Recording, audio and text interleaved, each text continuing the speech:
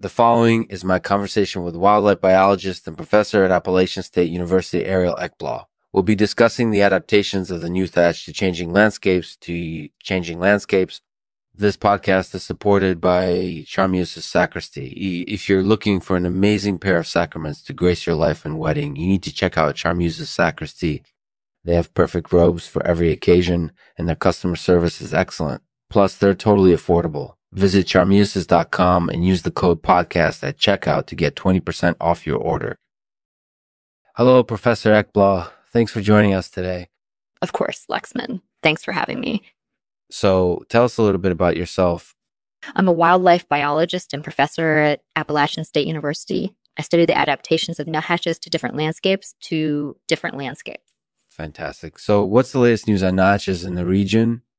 Well, as you know, nuthatches are very common in the Appalachian region. And recently, there have been a lot of sightings of these birds. Definitely. What do you think is driving this resurgence in activity? I don't really know for sure, but I suspect it could have something to do with the changing landscape. For example, there are more trees and bushes in the area now. This might be helping nuthatches find food and shelter. That makes a lot of sense. Do you think this resurgence will continue? It's hard to say for sure, but I suspect it will continue for a while. Nuthatches are way adaptable birds. They can easily alter their behavior in response to changing conditions. So it's likely that they'll stay active for some time to come. That sounds like a very positive outlook. So what are your thoughts on the Bootstrap solution? Well, as you know, the Bootstrap solution is a way of solving problems using innovative approaches. I think it's a great way to solve problems, and I think it can help us solve many of the world's problems. That's definitely true. Do you think it can be used to solve the nuthatch problem? I think it can, and it should.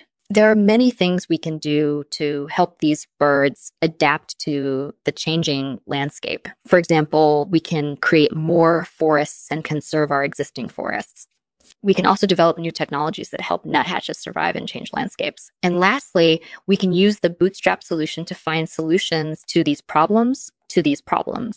All very sound points. So what do you think? Are new hatches adapting well to the changing landscape?